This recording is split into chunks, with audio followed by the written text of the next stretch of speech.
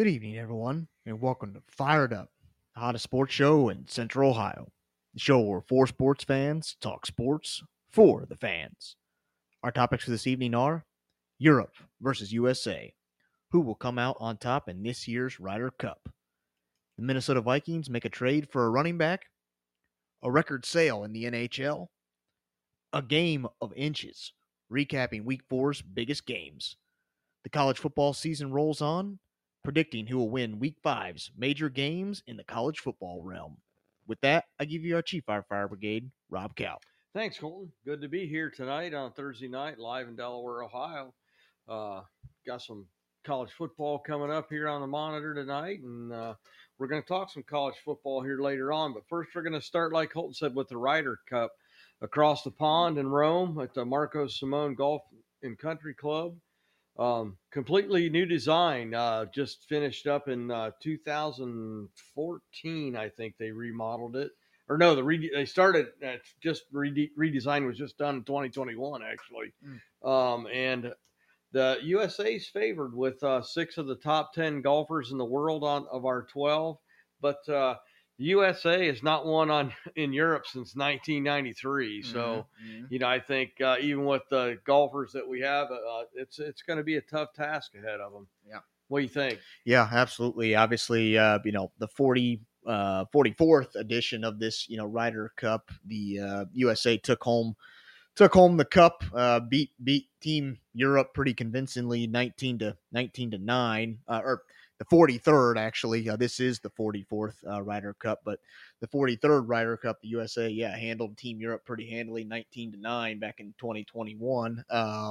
So USA is looking to on American soil, obviously looking to get a win on European soil. But looking, not only to get a big win on European soil, but it'd be the first time since that 1993 that they would win back to back if they're able to win this one.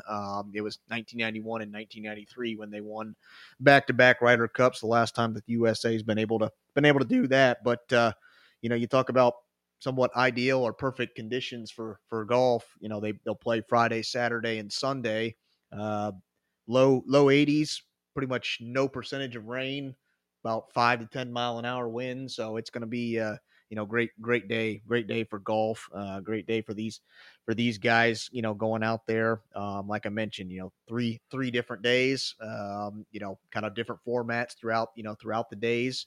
But yeah, gonna be exciting stuff. A lot of good golfers both on Team Europe and Team USA. So I'm looking forward to some exciting stuff. Yeah, a lot of great golfers out here. Looking at the world rankings of these guys, we've got golfers pretty much 1 through 12. The only guy not on that list is the guy in the number 11 spot. So USA has a lot of really good golfers here, and the number 1 in the world, Scotty Scheffler. So I'll tell you what, Team Europe's not too shabby themselves. They've got the number 2 golfer in the world, Rory McIlroy. They've also got the number 4 golfer in the world, Victor Hovland. And then number 3 in the world, John Rahm. So, they got 2, 3, and 4 there for Europe, where USA has 1, 5, 6, 7, 9, and 10. So, yeah, I mean, a lot of good golfers coming out of this thing. And it's kind of interesting how they do the setup. For Team USA, it's based on the 6 top golfers in the rankings there. Yeah. And Team Europe, they pick their 3 top from the world, and then they pick the 3 top from the European tour. And then it's 6 wild cards after that. And so the USA, it's the top 6 and 6 wild cards picked by the captains after that. Right. Captains are kind of interesting too, because they're really just figureheads in this thing. They're not guys that go out and golf. Right. So USA has some pretty iconic names out here. Zach Johnson, Steve Stricker, Davis Love III, Jim Furyk, Fred Couples, Stuart Sink.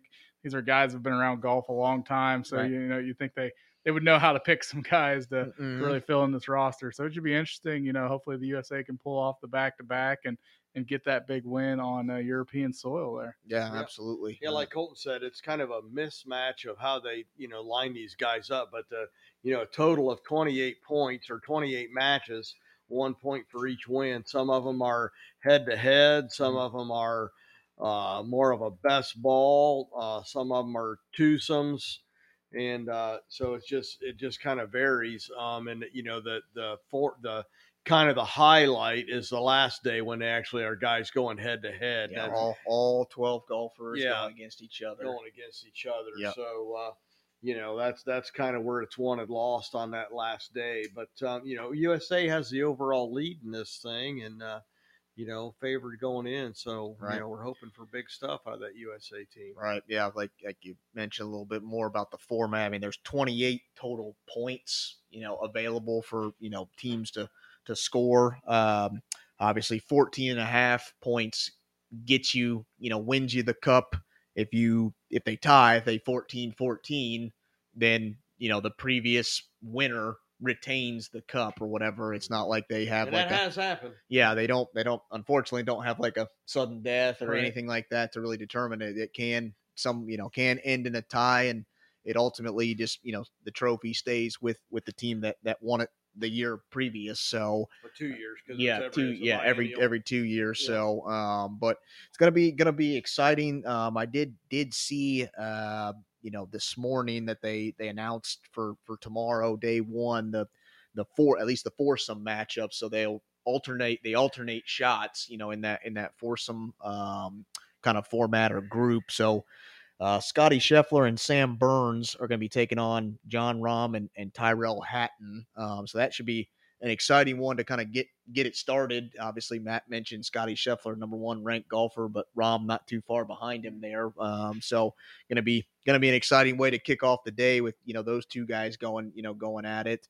And then other groups, you got Max Homa and Brian Harman taking on Victor Hovland and Ludvig Åberg. Then you got Ricky Fowler and Colin Morikawa paired up, taking on Shane Lowry and Seep Straka.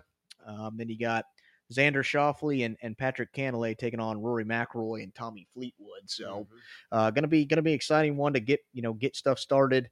Obviously, if you want to catch coverage of this thing, you're gonna have to wake up pretty early. It's like 7:30 in the morning. Or Yeah, something? yeah. It's obviously we're playing in Italy, playing in Europe, so time difference is going to be quite a bit. So they're going to get things teed off pretty decently early over there to have enough daylight to get through the day. But yeah, gonna be an exciting match between Team USA and Team Europe. Something you're not used to seeing when you see these guys golf is they're not playing for any money. Right. There's no prize money. This to is be won in this all thing. pride on Yeah. the All line. about bragging rights. Right. So. Yeah, absolutely. And it would be interesting, still obviously still a little bit of controversy with the USA, makeup. Some guys feel like they got snubbed because of being live golfers and not getting picked because they, diffracted from the PGA tour, so they feel like that might have hurt their chances, or a reason maybe they didn't get picked as a wild card. Although Brooks Koepka has been one of the guys that was one of the leaders of leaving the PGA and heading to the Live Tour. He's in here as a wild card, as one of the picks by Zach Johnson. So gonna be interesting to see how this plays out. Each team has what they call rookies. When they say rookie, it not necessarily rookie to golf, but just rookie to this event per se. Mhm. So I think each team has maybe 3 or 4 rookies on their team. So kind of very similar makeups. Nobody has too much experience or too little experience. It's kind of a even field in that sense. So gonna be exciting, but yeah, first time, we just heard it on the TV. First time that Italy's hosted this Ryder Cup, so gonna be an interesting thing to look out for and see, and see how the Italian group handles a big major event. So, like I said, you couldn't ask for any better weather, this late in the season. So, gonna be ideal conditions for these guys. So I'm expecting some low scores and some opportunities to see some guys battle it out on the golf course. Very good. All right, on to some NFL news. This week, running back Cam Akers was traded to the Vikings after spending 4 seasons with the Rams. He was drafted by the Rams in the second round out of Florida State, and really he's not been great with the Rams. He's only averaged 3.8 yards over that 4 years. And going along with that, I think him and Sean McVay have never, I won't say never, but I would say they've not always seen eye to eye on what Cam Akers' role was going to be with the team. So, they traded him with a swap of some late round picks in 2026, and so we'll see how this works out for Cam Akers going to the Vikings. Yeah, definitely. Interesting move by the Vikings. Obviously, the big off-season news from the Vikings camp was that they released their longtime running back Dalvin Cook. Thought that he was due too much money, too much hit to the salary cap, so they decided to let him walk and actually signed their longtime backup Alexander Madison to kind of a bigger deal, not a huge deal, but a little bit bigger deal. And it just makes you wonder, the Vikings making a trade, for a running back, are they somewhat regretting that they let Dalvin Cook, walk out the door? Admitting they made a bit of a mistake right, there. Right. So he's not lighting the world on fire with the Jets. Right. Yeah. And this is a Vikings team that's almost dead last in rushing yards per game. So, I think, obviously the Vikings are off to an 0-3 start, not ideal for them. But it is going to be interesting to see how, Cam kind of fits into this offense, because I think you're, at least so far through the first, 3 games of the season, the Vikings have kind of, shifted offensive philosophies. It seemed like, they were kind of more of a run heavy team, or maybe a little bit more balanced, you would say. But, so far through the first 3 games, I mean, their running backs have less, total combined have less than 50 carries. But wow, they're throwing the ball a lot more. They're second in the league in passing yards per game. So kind of, I think it just a shift in offensive philosophy. So it'll be interesting to see, now that they have Cam Akers, does that, shift things? Is it just still the status quo? So, will be interesting. Obviously didn't give up a ton to get Cam Akers. Right. So it's kind of a, low risk, very, possible high reward for this Vikings team that's looking to inject some energy into that, into that running game. So it'll be interesting, I guess. So Matt, what do you think? Yeah, I'll tell you, it's interesting that the value of the running back. I mean, this guy Cam Akers was a starter in the league just within the a couple of years, and actually had a pretty darn good year the year they went to the Super Bowl. Mm-hmm, so, I mean, to get just a 6th round pick and you package a 7th with them, right? I mean, that's a nothing burger of a trade there. Mm-hmm. I mean, the guy's had he's had 4 seasons, but he's really only played 2. This year he hasn't really played. Right. And he had an injury season, his 2nd year in the league. Mm-hmm. So, over really 2 seasons, he's amassed 1,443 yards. So, about 700 yards a season he actually plays. He's got 10 touchdowns, so probably about five touchdowns a season. Mm-hmm. I think he's going to be a nice rotational back there with the Vikings, give him a little change of pace. And in this day and age in the league with running backs, I think that's what you need. You need a kind of a thunder lightning, two-headed monster, keep the defense guessing a little bit. So I think it's a good move for the Vikings, especially to give up next to nothing to bring him in. Right. Yeah, absolutely. This Rams team, notorious for, getting some good seasons out of some running backs and then, dumping them quick. I mean, Todd Gurley was coming off of almost like an MVP, or maybe he was the MVP that year. And the next season he was out the door. And then it wasn't too long, he was out of the league. So, this Rams team obviously tries to get as much as they can, especially from the running back position, and, is not shy to, move on pretty quickly from a guy that contributed to their team. But, I guess, like you mentioned there, Dad, I think from the Rams perspective, this was just, a move. I don't think either side was really happy. Cam obviously wants to be out there playing, somewhat of a healthy scratch this year so far.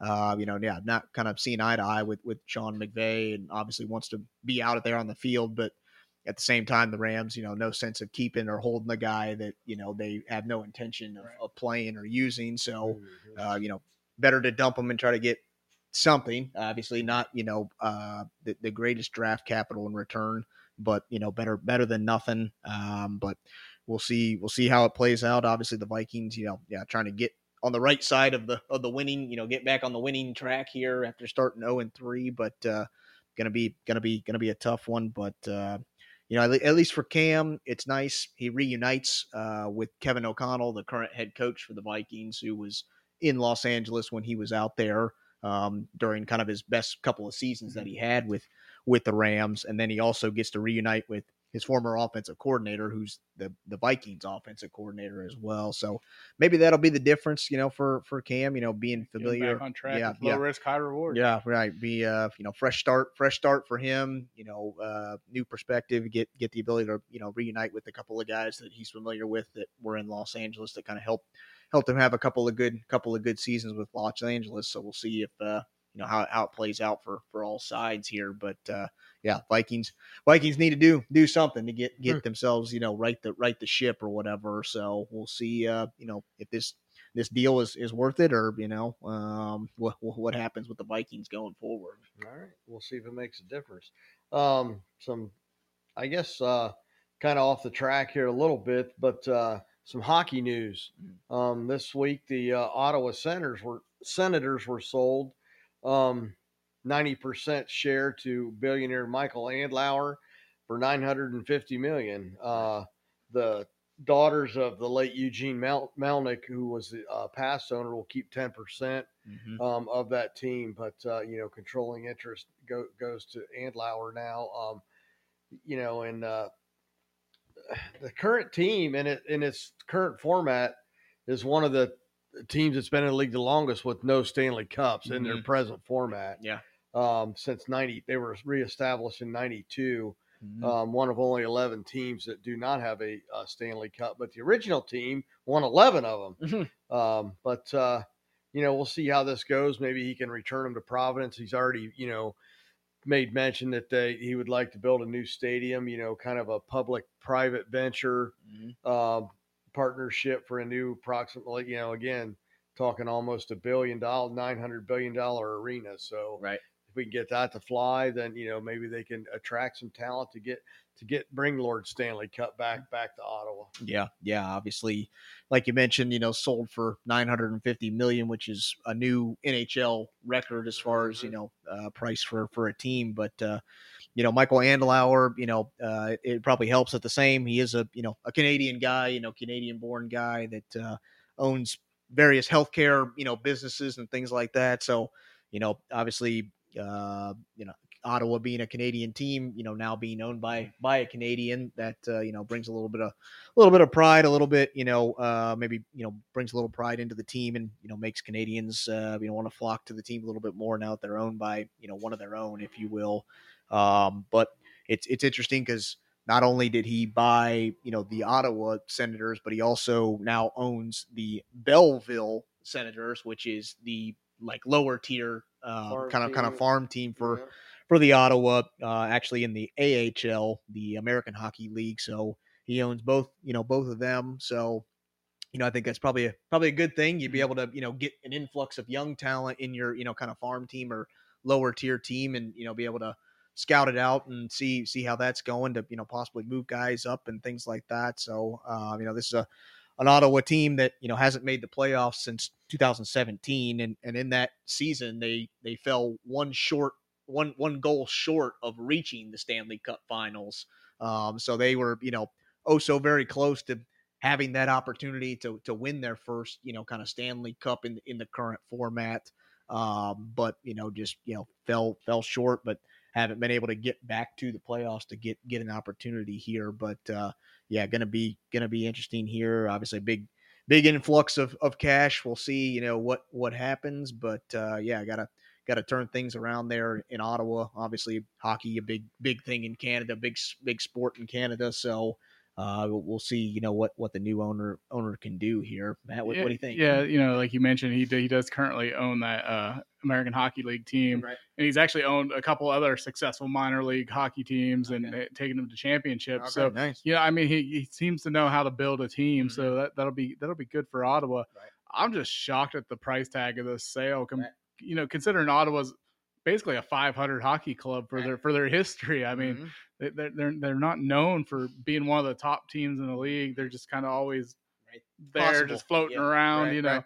So it's crazy that this is the largest sale in hockey history. Like Yeah. that shocks me. Yeah. It's kind of nice that the old owners kids got to keep a little stake in the team. So they still have a little piece. So 10% though, that Right. obviously doesn't mean much when he controls the other 90. Right. So Absolutely. but that's pretty cool. They got to keep their spot. So hopefully he can help turn Ottawa around. You love hockey is a Canadian sport, so Right. you kind of like to see those Canadian teams do well because their fans are just all for it. Right, They right. love it. So hopefully he can turn them around and make a solid team there in Ottawa. Yeah, absolutely. I think I think I've said it before, mentioned it before on the show. If I had stupid money, I think my first investment would be in a sports team. It seems like They're just going up. It's one of those things that you'll much like real estate. You, no matter how bad, good, whatever your team is, by the time you're ready to sell it, you've probably made some money or whatever. So it's definitely in between that time, obviously it's a large investment to invest in the team, invest in players, and whatnot. But by the time you're ready to hang it up or sell it to the next group or guy or person, you're probably gonna at least get your money back, if not make a killing off of what you bought it for. So if I was that rich, that'd be my first investment. I don't know if hockey would be the sport I'd buy into, but it definitely would be something I would look at. But hats off to the Canadians, and get a local guy, get a one of their own to own a team, and hopefully get things turned around. It's good to see that he has had some success at other places, owning other hockey teams. So I think that probably plays a big part in this, be able to turn things around. So all right, well, we're going to take a quick break so we can keep the lights on, but don't leave us. We'll be right back. This podcast is sponsored by Podbean. Podbean is the easiest way to create your own podcast. We use Podbean to host Fired Up. Download the free Podbean podcast app to start, record, and publish your very own podcast in minutes. Podbean provides everything you need to run your podcast, and you can record and publish episodes directly from the app on your phone. Download the free Podbean app today. That's Podbean. Head on over to Podbean at www.podbean.com and use the code podcast21 for your first 30 days of podcast hosting for free. Check it out.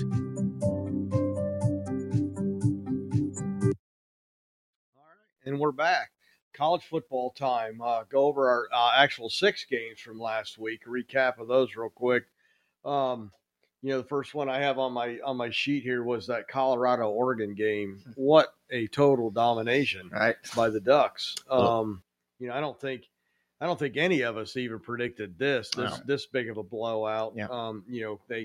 They held Colorado to 199 total yards, 1.6 yards to carry. The sad part is most of that came in garbage time. Yeah, when and we kept saying they got to be a 2-pronged attack. They have not run the ball well all year. So you get against a team that has a good pass rush, which Oregon did. They recorded 7 sacks for the game, but they just have nothing when it comes to running the ball. So I think that finally, it took longer than I thought, but I think was the big thing that came back to haunt them. Also, Oregon was just clicking on all cylinders. I mean, 522 yards, 3 or 4 going forward on 4th down. I mean, they looked unstoppable that day. Right. Yeah, definitely. Just a little slice of humble pie there for, Coach Prime. Obviously no one, I don't think, predicted that Colorado was going to go undefeated this year, but I'll be, the first to say, I thought they would be more competitive in this game. I thought that offense would be able to put up some points and somewhat be in this thing. And we knew by watching their defense they were going to give up a lot. They of were going to be we probably thought their they do their share. Right? Yeah. But Oregon's defense came out and played well. And I made mention of it last week, and kind of the preview of this game. It was going to come down to the trenches, and Colorado's offensive line. That it's no secret that they're one of the worst in the NCAA. They gave up 7 sacks in this game, and now have given up almost 30 sacks throughout the year. So, obviously you don't make those major changes in the season. So you got to kind of make the adjustments and kind of live with what you got. So it may be, something that they look at that, it may be a lot of rollouts and things like that to kind of get, Shedeur out on the edge instead of, having him sit back there in the pocket, because I just don't think that this offensive line is going to be able to hold up long enough for him to, kind of stand back there You got and to throw. at least have a threat of the running game, Yeah, something. yeah, But you just can't Right. say you're going to throw the ball every down, because Yep. defenses or good teams are going to be able to, they're Pick gonna up on that. Yeah, they're going to watch film. They're going to learn how to defend that. Yeah, it So, sure doesn't get any easier for Colorado No, this week, taking on no. USC. Right, So that, right. that's not. They gonna do be at least fun. get to go back home. At least Right. they do get to go back in front of their home crowd. But yeah, definitely not an easy one to, right? after a butt kicking like this, not a good Yeah. one to, return to kind of lick your wounds, but maybe even bigger wounds to try to take in this one. But Well, man, I'll tell you, I don't think Coach Prime really took too much humble pie after this game, because he's just talking about, oh, well, we knew we were going to be bad. We're going to be better in years to come. And then he says, we take our receipts. I think he's forgetting something, though. Oregon's leaving for the Big Ten. He may never play him again. So right. I'm not sure he's going to have a receipt to take on this Oregon team. Yeah, absolutely. It'll be interesting. We'll see how Colorado responds in this one. Obviously, was the first game without their two-way player. Travis Hunter didn't play in this one, and will be out obviously for this USC game, and potentially back for the following week or whatever. But we'll see how they adjust, and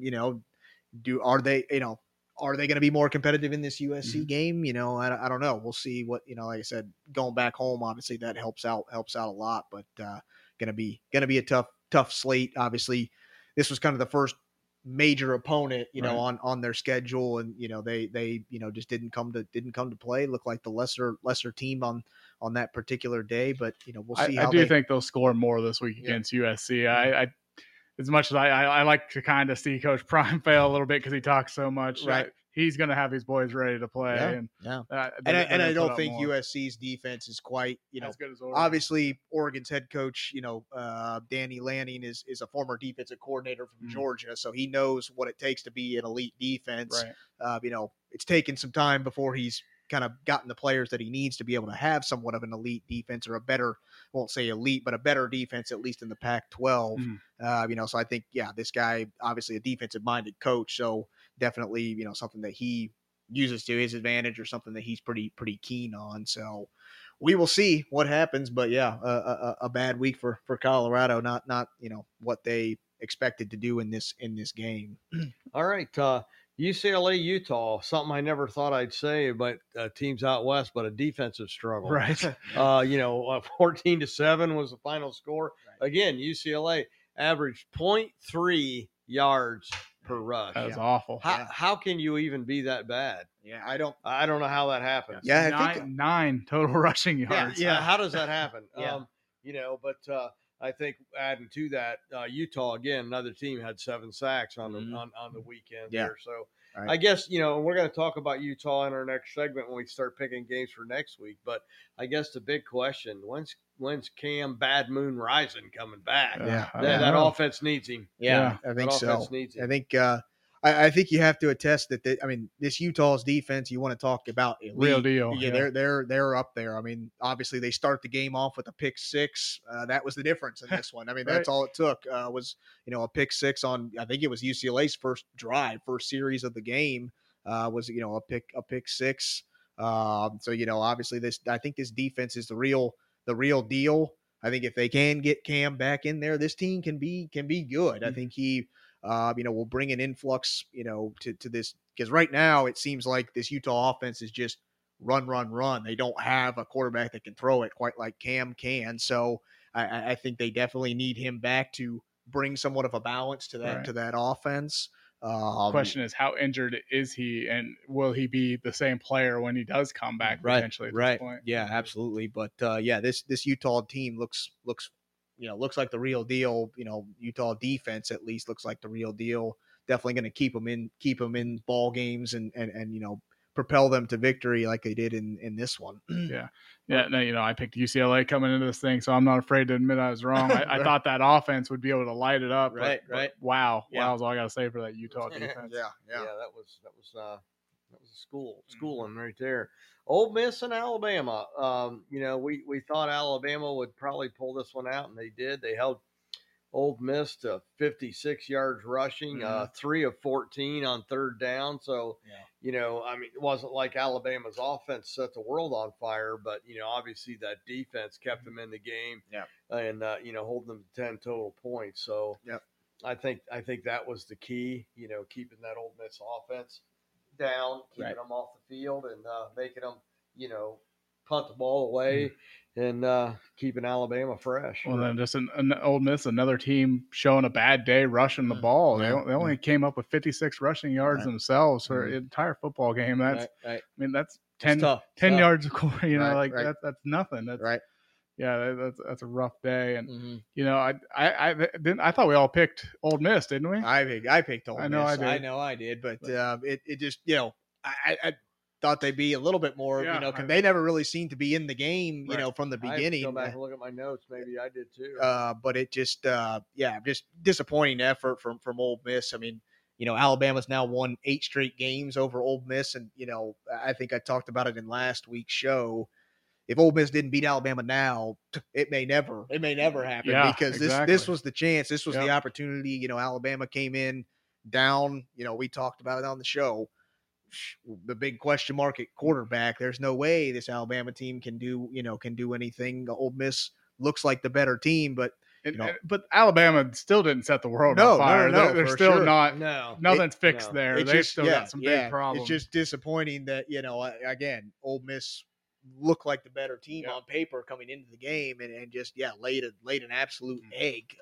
Lane Kiffin's hot seat's got to be burning right now. Right.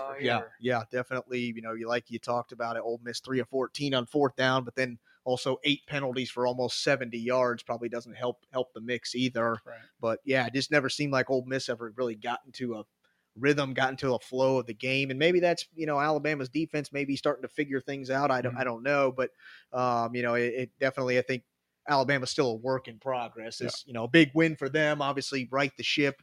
Obviously, also at home it helps as well. But they definitely still have tough games left on the slate. Still have some work to do to really get themselves back in the conversation of being the Alabama that we're used to seeing. Right. All right. Well, the third game was Washington State and Oregon State. This was a upset that I picked, Washington State, and they did manage to pull it off with a 3-point win, 38-35. And they tried to give it all back. They did. They were up at one point, 35-14. Yeah. After 3 quarters. And gave up 3 touchdowns in the fourth quarter, and finally, kicked a field goal to get the win. But I guess to me, I'm concerned about DJ. He's struggling, I think, in Oregon State. Mm-hmm.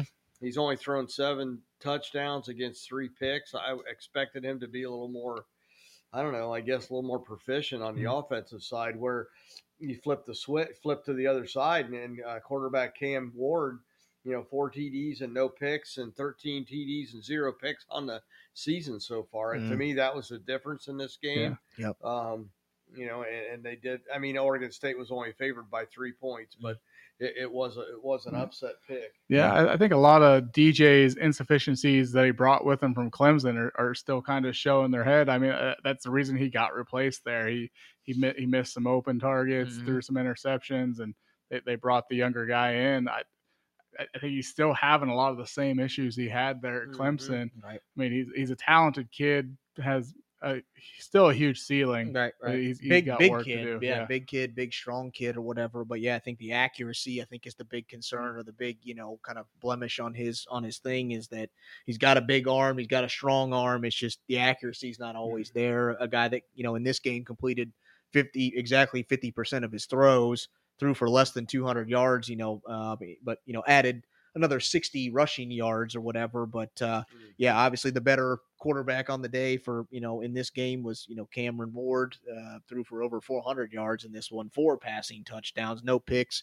added another rushing touchdown himself, in a game that was dubbed the Pac-2 championship. Obviously the two lone Rangers left survivors. Left in the Pac-12, but the Pac-2 at this point.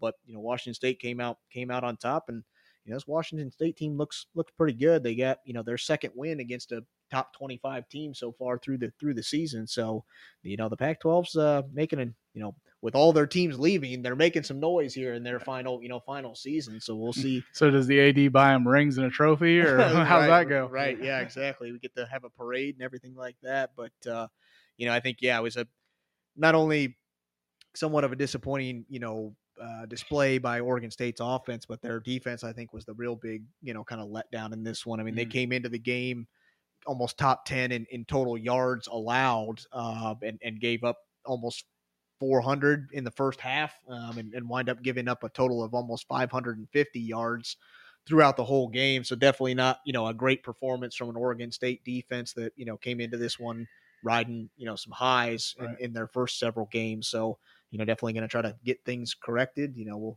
talk a little bit of Oregon State here shortly. So we'll see if they can get things corrected here. Yes, sir. All right. Ohio State, Notre Dame. I don't know if you could put the numbers any closer together for these teams. And, not only was it a 3-point game, but the stats were similar on both sides of the ball. I think the slight edge for me for OSU was 10 of 17 on third down against the exact same note against Notre Dame, 5 of 10. That little bit of an edge right there, I think, paid. And I'll tell you what, McCord, that final drive, man, I think he grew up a little bit there. He showed some stones there and really led him down the field and got that late touchdown to seal the deal. I guess my big question, going forward is how is Marvin Harrison Jr.? They held him to what? 3 catches for 32 yards, I think it was, or 42 yards maybe. I'm not so concerned about that output because they're bracketing them. They're putting 2 guys on them. Mm-hmm. That's the reason Mbuka's so wide open all the time because you got 2 guys on your best receiver. He's one-on-one coverage all the time. Right. So, he's doing his job. That's a lot of times, like you say, is a corner good if he's not deflecting anything? It's just because I was speaking more towards the injury than really. He seemed to still look fluid out there after that. I think after they got him taped up, he didn't seem to be hobbling or any of that too much. So, I think that'll be good. But I think just him being on the field, whether he's 100% healthy or not, you got to know where he's at every plays on the field. And it helps OSU getting the bye week this week too. Then get him healthy, and Notre Dame's got another big game coming up. They're going in to play another ranked team this week, so we'll talk about that game also here in a couple minutes. Yes, yeah, absolutely. I think for me, I got to somewhat eat my words. I thought coming into the game, I thought Sam Hartman would be the difference in this one. And he didn't play bad. I mean, it wasn't like he played, didn't play great, didn't play bad.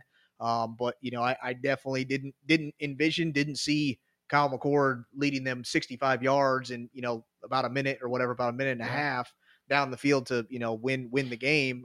Definitely because up until that point, he hadn't done much, was kind of okay. Again, having somewhat of an okay. Didn't make any mistakes, I think, was the key as well. Mm-hmm. But, on that drive, it looked like he finally put it all together. And, when it counted, he showed up. And that's what you want. That's what you're looking for. So, hats off to, Kyle McCord in that sense. Buckeyes able to squeak one It was out. interesting after the game. I was listening to a lot of the media talk and, the guys interviewing Coach Day and all that. One of them brought up that how bad McCord looked on first and second down, but when it got to that third down, fourth down plays, he seemed to be really locked in and able to find his receiver, almost like he's hyper focused at that point. But first and second down, he's not so much. Well, what you would not think, whatever you would think, first, second down, he'd be, cool, calm, collective, and then third down and fourth down it'd be a complete scramble disaster or whatever. But I guess Jay said he's got to kind of figure out how to get him on that same. If he's on that same level on first and second down, oh boy, look out! Right, exactly. It's going to be special. Yeah, could be developing a solid QB there for Ohio State. So we'll see. Obviously, big win for Ohio State, big win for the Big Ten. Be interested. Is this fool's gold for both of these teams, or are they both really that good? Right. I guess we'll find out going forward. Like I said, Notre Dame's playing another ranked team this weekend. So, all right, a couple more Big Ten schools here. Iowa at Penn State. Wow. We all picked Penn State to win, but I didn't think it was going to be this bad. But Penn State's defense just unbelievable. You know, it was a close game at half, 10-0 at halftime. You know, and but 76 total yards. There's not a team in America who can win with 76 total yards. Yeah. They in Cade it looked bad. Cade McNamara 5 of 14 for only 42 yards passing. They had 4 turnovers. I mean, it was just Penn State had 3 sacks. It was just a dominant performance by that Penn State defense. Right. Yeah. The closest this game ever was 0-0. Right. You know, after that, it was all downhill for, you know, the initial kickoff, and that was it for Iowa. I mean, it you know, different year, same result for if you're, you know, for an Iowa team. They, you know, obviously thought they found their QB or, you know, maybe been able to right the ship on offense, but it seems like, again, Iowa found their rhythm against maybe some of these lesser opponents, but some of the better teams in the Big Ten, they still know how to stop just it. Can't move the ball enough to, you know, put out an offense there that, you know, makes teams have to play defense. So it's going to be interesting for this Iowa team, you know, going forward. I think they're still going to be a decent team in the Western half of the Big Ten, but you know, I just don't think that they have the offense to compete with some of the top teams, you know, in the Eastern side. So I think they're going to take their lumps against, you know, those better offensive units. At this point, the Iowa defense has got to figure out a way to score more points, I guess, because it's going to be tough slate for this Iowa Hawkeyes team. Yes, sir. Okay, on to this weekend's games. We actually have a Friday night game, and it's, you know, 2 ranked teams playing on Friday night, which is kind of unusual. You got number 10 Utah at 4-0 going to Oregon State at 3-1 Friday night at 9:00. I wish it started a little bit earlier. Right. But I guess I'll be up late Friday night. But, you know, Utah, we talked about them in the last segment, both these teams in the last segment, but a little bit more on their defense. Their rush defense, 3rd in the nation, only giving up 51 yards a game. Their defensive end, Jonah Ellis, leads the Pac-12 in sacks and tackles for loss. But you flip to the other side, Oregon State averaging 225 yards per game rushing. So, you know, we're going to see if it's, you know, the unstoppable force against the immovable object, which comes out on top here. Right. But I think Oregon State's favored by 3.5. So 3.5 points. Actually, I checked; it bumped up to 4.5 now. I don't know if Vegas is thinking that a lot of money going on Utah still. I guess they're maybe they've got news that Cam's maybe not going to be 100% or maybe not even playing at all for this game, but. You know, the Oregon State, I'm going to pick against the spread. I'm going to pick Utah on my upset special. Yeah, I'm right there with you. I mean, Oregon State's scoring 39.5 points per game. Utah's only 22.3, but Utah's only given up 9.5. Oregon State's given up 17.75. Right. So, you know, after watching Utah's defense and what they did against a UCLA team who's been putting up points and yards all season long so far, this defense is for real. They're going to slow down Oregon State just like they did UCLA. Utah's going to get the W. Yeah, this is, you know, obviously a Utah team that comes into this game on the offensive side of the ball quite banged up, you know, not only being, you know, down their starting QB, but even their leading rusher is dealing with an ankle injury. So, you know, and it seems like with Cam rising out, they've had to rely a bunch on that rushing attack. I mean, I think that they still have a handful of other backs behind their starter that can come in and step in and still be elite, if you will. But yeah, I think the difference in this one is this Utah defense. This is a team that just creates havoc in the backfield. They got 14 sacks, 27 tackles for loss on the season, and they forced a ton of turnovers. They got 7 takeaways through the first 4 games as well. I think with a quarterback like DJ for Oregon State, that again, there's no question the guy's a big quarterback, you know, doesn't go down easily, you know, can break some tackles, but the accuracy sometimes comes to bite him in the butt. And I think Utah in this sense, they'll feast on that, you know, inaccuracy. I think Utah comes up with a couple of turnovers in this one. If Cam is not able to go, I think this is, again, another somewhat low scoring affair and a close battle that I think Utah then can still squeak out. But, you know, obviously going forward, Utah has got to get, you know, Cam Rising back in there to really give this offense a balanced attack. But I like Utah to get the win. All right, we're all in agreement on that one. Next one, number 24 Kansas at 4-0, going into Texas at number 3 at 4-0. Texas, a 16.5-point favorite, 3:30 game on Saturday. The stats are similar to these teams, other than Kansas's defense has given up about 10 more points a game than what Texas is doing right now, and they've scored. Yeah, they've scored 151 points on the season so far, but they've given up 91. Texas defense is no slouch. They've already recorded 13 sacks on the season. You were still not throwing any picks.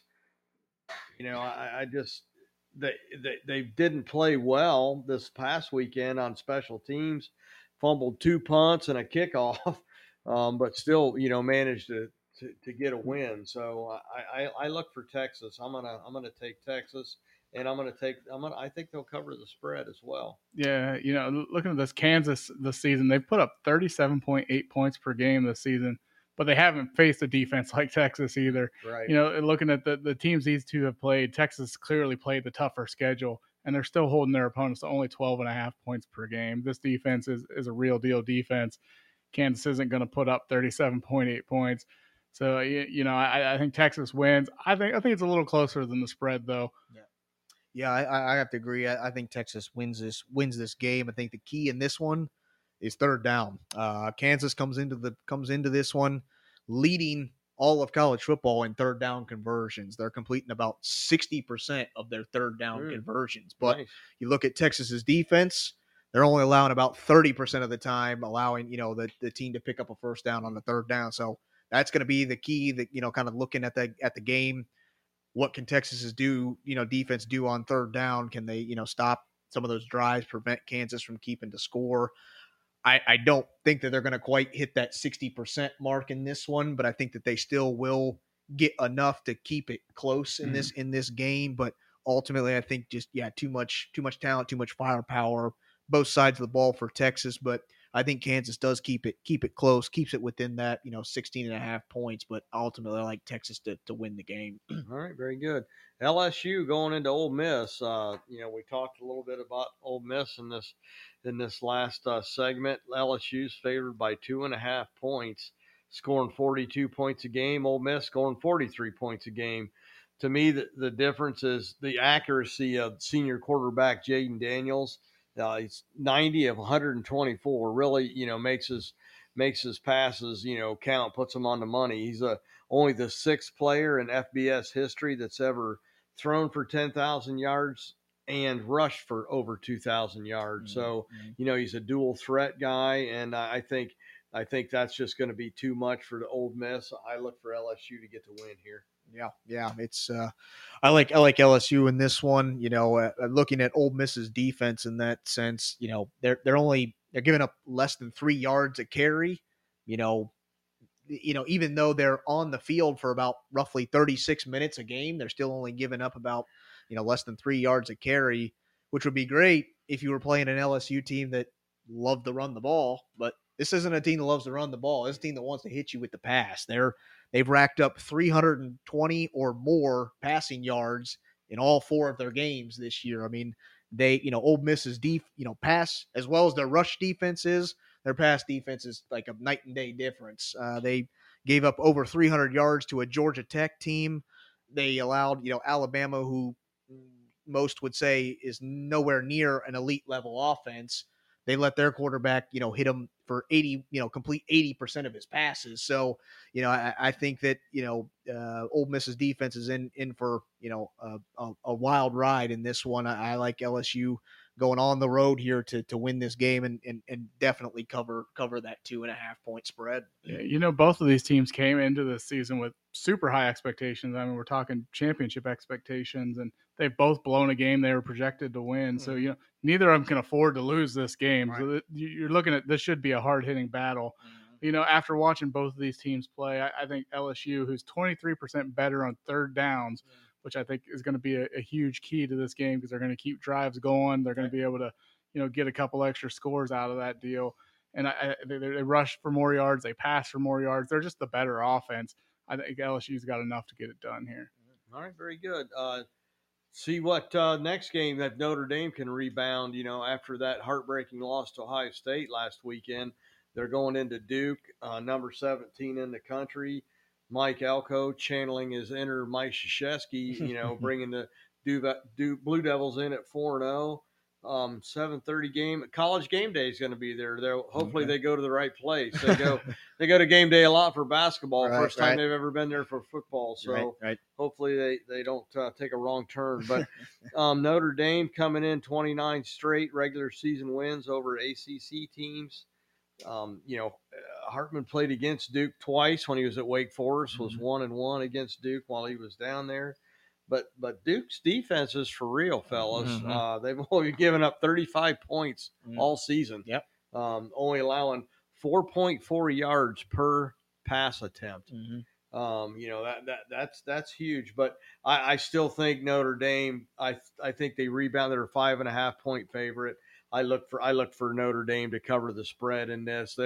They want to get back on track after that heartbreaking loss to Ohio State, where they did play a good ball game, and somebody had to lose. But I look for them to right the ship and get it done against the Blue Devils. I think this week's going to tell us a lot about Notre Dame. Right. Are they a team that can rebound from just a demoralizing defeat in the last seconds of the game, or having to go on the road too? Yeah. So if they can keep it together and play like they have been all season long, even in that Ohio State game. Yeah.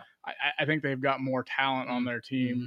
Duke hasn't probably really played the same schedule Notre Dame has at this point either. No doubt. I think Notre Dame and their veteran quarterback, I think that's going to be the difference in helping them rebound because he's been through losses before. He knows how to get it done. So I think Sam Hartman here comes out, proves a point. Yep. Notre Dame gets the W.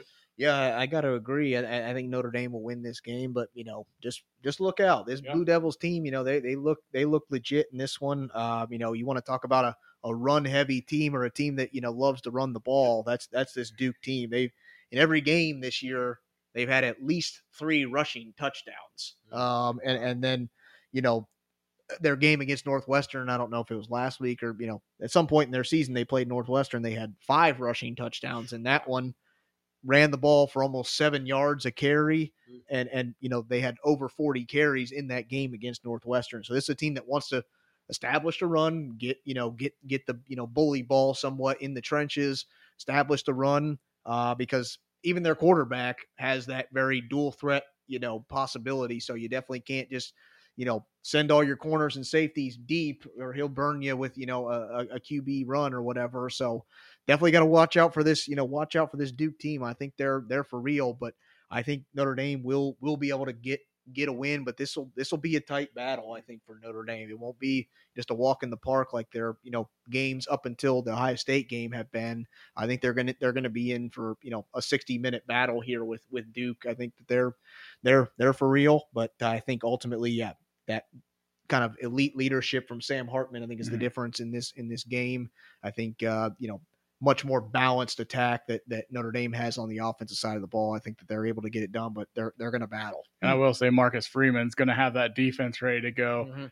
He definitely won't have 10 guys on the field like he did the last play against the Buckeyes. Right. Last 2 plays of the game, he had 10 guys. So it, definitely going to right the ship, or hopefully right the ship and not have a gaffe like that. So we've agreed on all 4 games so far, correct? All right. Well, last game of the weekend that we're picking, West Virginia at 3-1, going to TCU at 3-1. TCU's coming in 12.5 point favorite. I think both of these teams expected to be a little better maybe than what they're playing right now. Big question mark for me is Garrett Green. Does he come back this week for West Virginia? They said that if he's not 100%, he's not playing. So I don't look for him to play this weekend.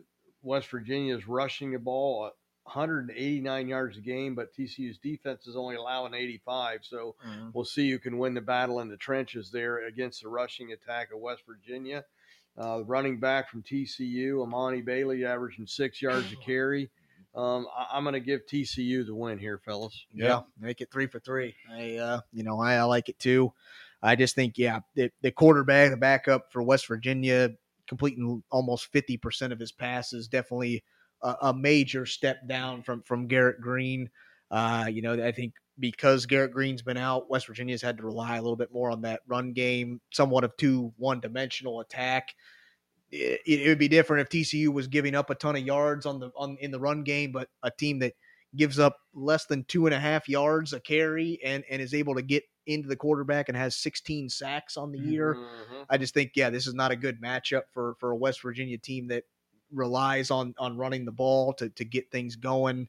The two-headed monster for TCU between Chandler Morris and Imani Bailey, I think just too much for a West Virginia, a West Virginia defense is playing well, but you can only do so much when you're on the field for so long. So I think it just, going to be overpowering for this TCU team. I just don't think that West Virginia is going to be able to keep up. Yeah. Coming off that week 1 loss to Colorado, TCU's then gone on to have 3 straight blowouts after that. I mean, they're playing good ball, and they didn't play bad in that first week. They put up 42 points. I think they've just got way too much offense for this West Virginia team. Mm-hmm. TCU gets the W. All right, very good. Well, that's the show for tonight, but before we go, I'd be remiss if I didn't give a shout out to Tito.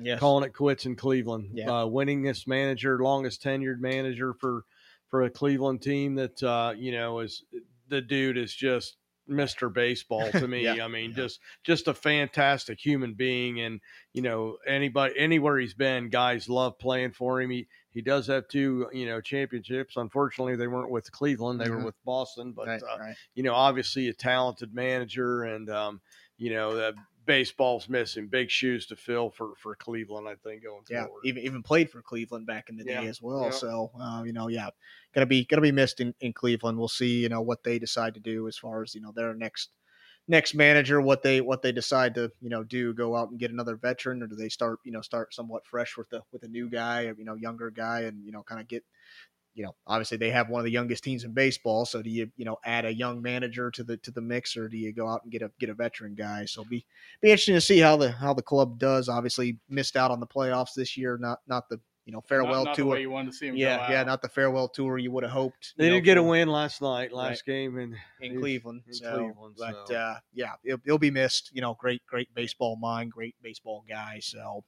All right. Well, thanks for listening to Fired Up with your hosts, Colton Cow, Chief Rob Cal, Matt Gordis. We hope you enjoyed our episode this week. And, if you want to hear other topics for future episodes, or, you just got a burning sports question you want to hear us talk about on the show, feel free to reach out to us on our different social medias.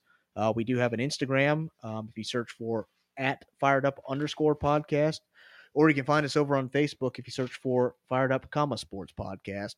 And as always, you can head over to our website at www.firedup1.podbean.com, where you can find all of our past episodes and, just a little bit of information about the show. And you can find this episode and all of our past episodes on pretty much any podcast platform you can think of: Apple, Google, Spotify, Pandora. So all the big players, you can find our show. So appreciate y'all listening. And as always, stay fired up.